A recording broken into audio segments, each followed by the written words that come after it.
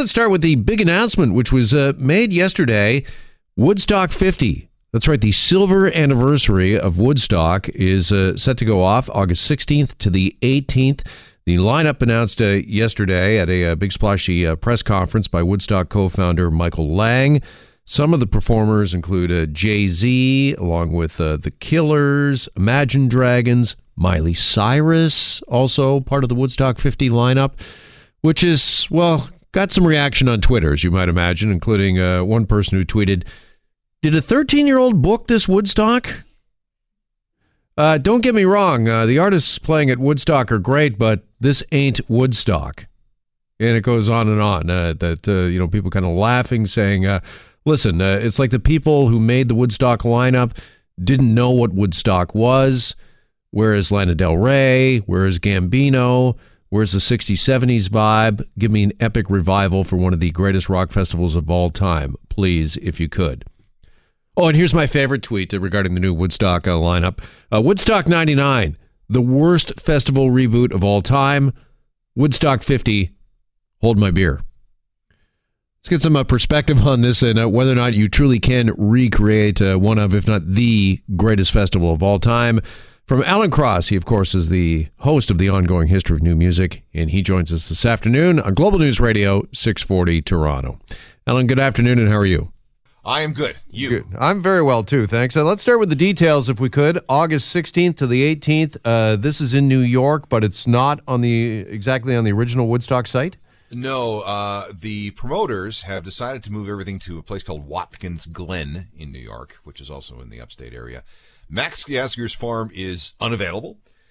So is the site at Bethel, New York, where we had the 25th anniversary Woodstock, and the 30th anniversary Woodstock, which was on an old Air Force base in Rome, New York, which the less said about, the better.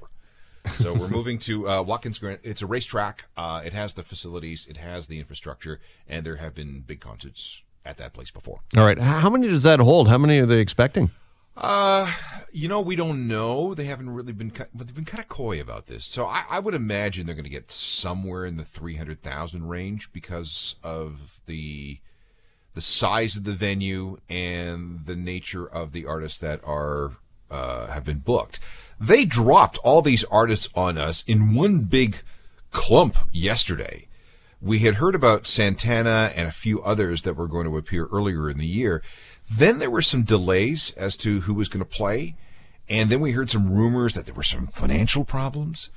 And mixed in all this is that there is a competing Woodstock that's actually happening on the site of the original Woodstock. There's a sort of a performing arts center there, very small, but they are also saying that, hey, we are doing the 50th Woodstock thing at our place. It's just not going to be as grand as what we'll see at Watkins Glen. Yeah, because this lineup that was announced, it's really kind of a who's who of the music scene today, isn't it?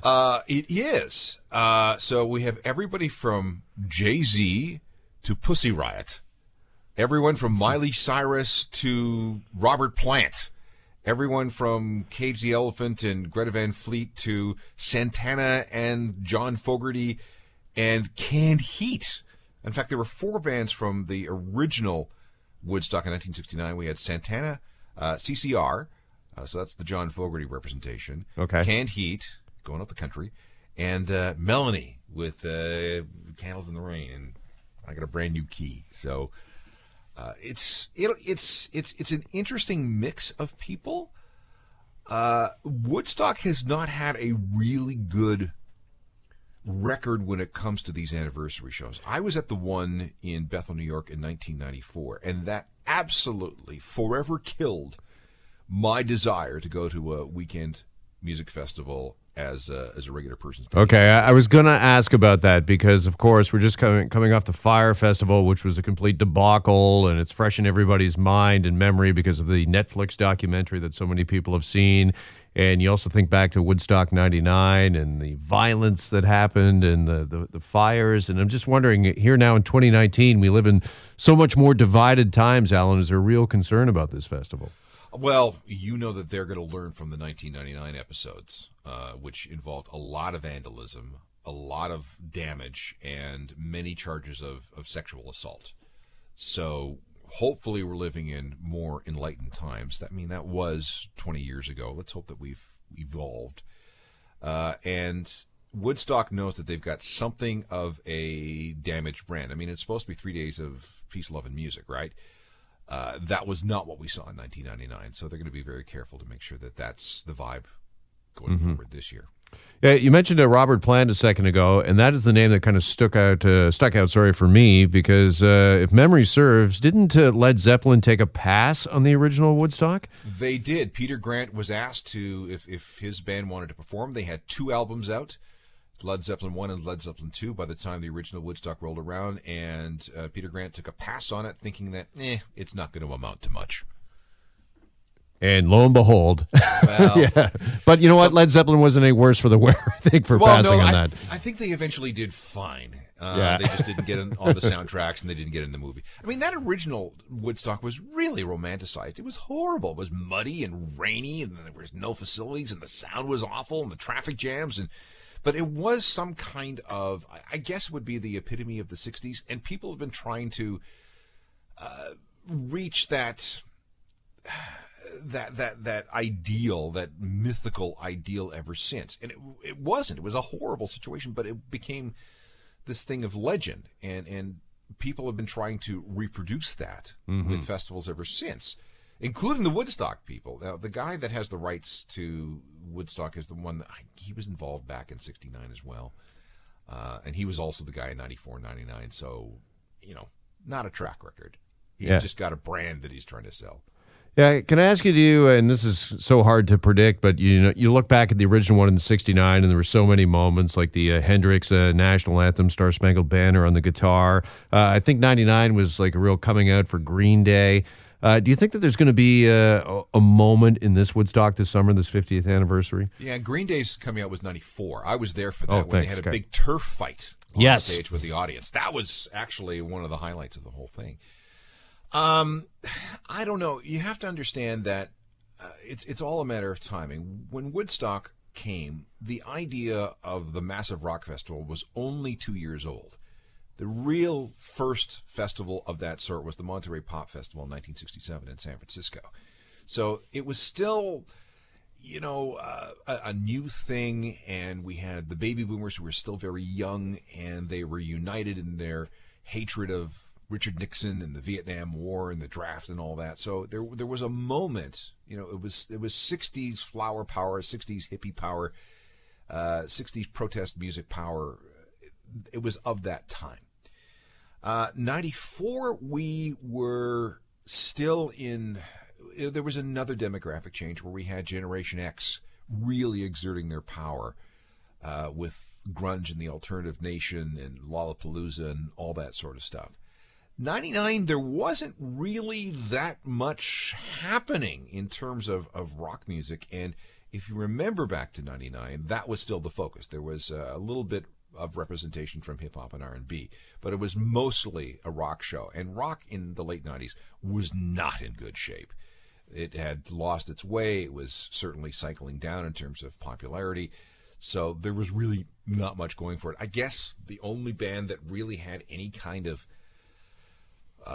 notoriety to come out of that, well, there are 3. I'm going to go with the Red Hot Chili Peppers, who played while everything was burning down at the very end. Right. There was Limp Bizkit, who incited a lot of the violence, and that basically ruined their career going forward. And Insane Clown Posse, who one of the weirdest hip-hop bands of all time.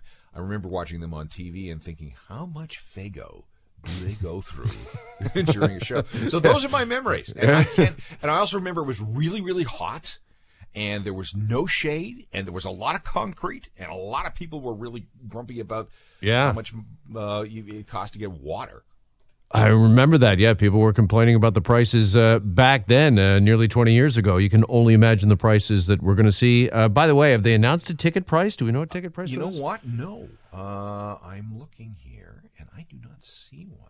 Yeah, because I'm just wondering, as you were kind of going through the chronology and the history there, I mean, again, we live in very political times today, maybe much like the late 60s in some ways, but can you really recreate that vibe, or has this festival, Woodstock, just maybe, I don't know, become too corporate? Well, it's another festival. I mean, we've had Coachella since the late 90s. We've got Bonnaroo.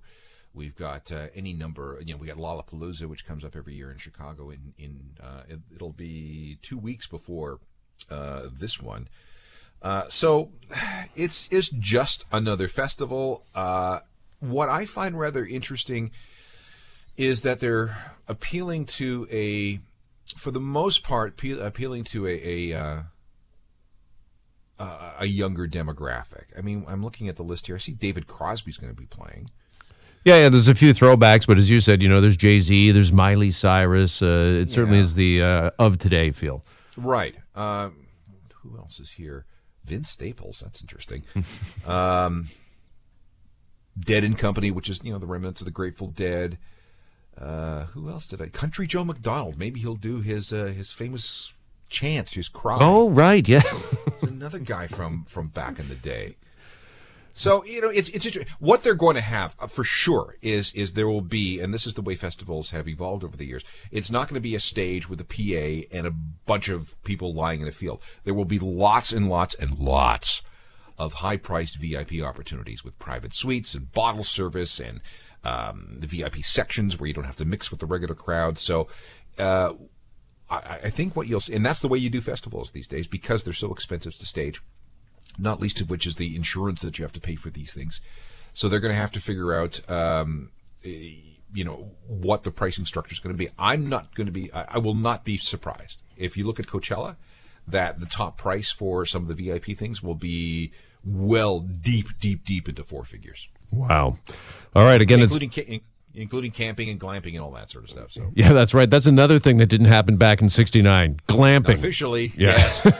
There was camping, but not glamping, that's for sure. August 16th to the 18th, just announced Woodstock 50. Alan Cross, pleasure as always. Thanks so much for the time. We'll talk to you later.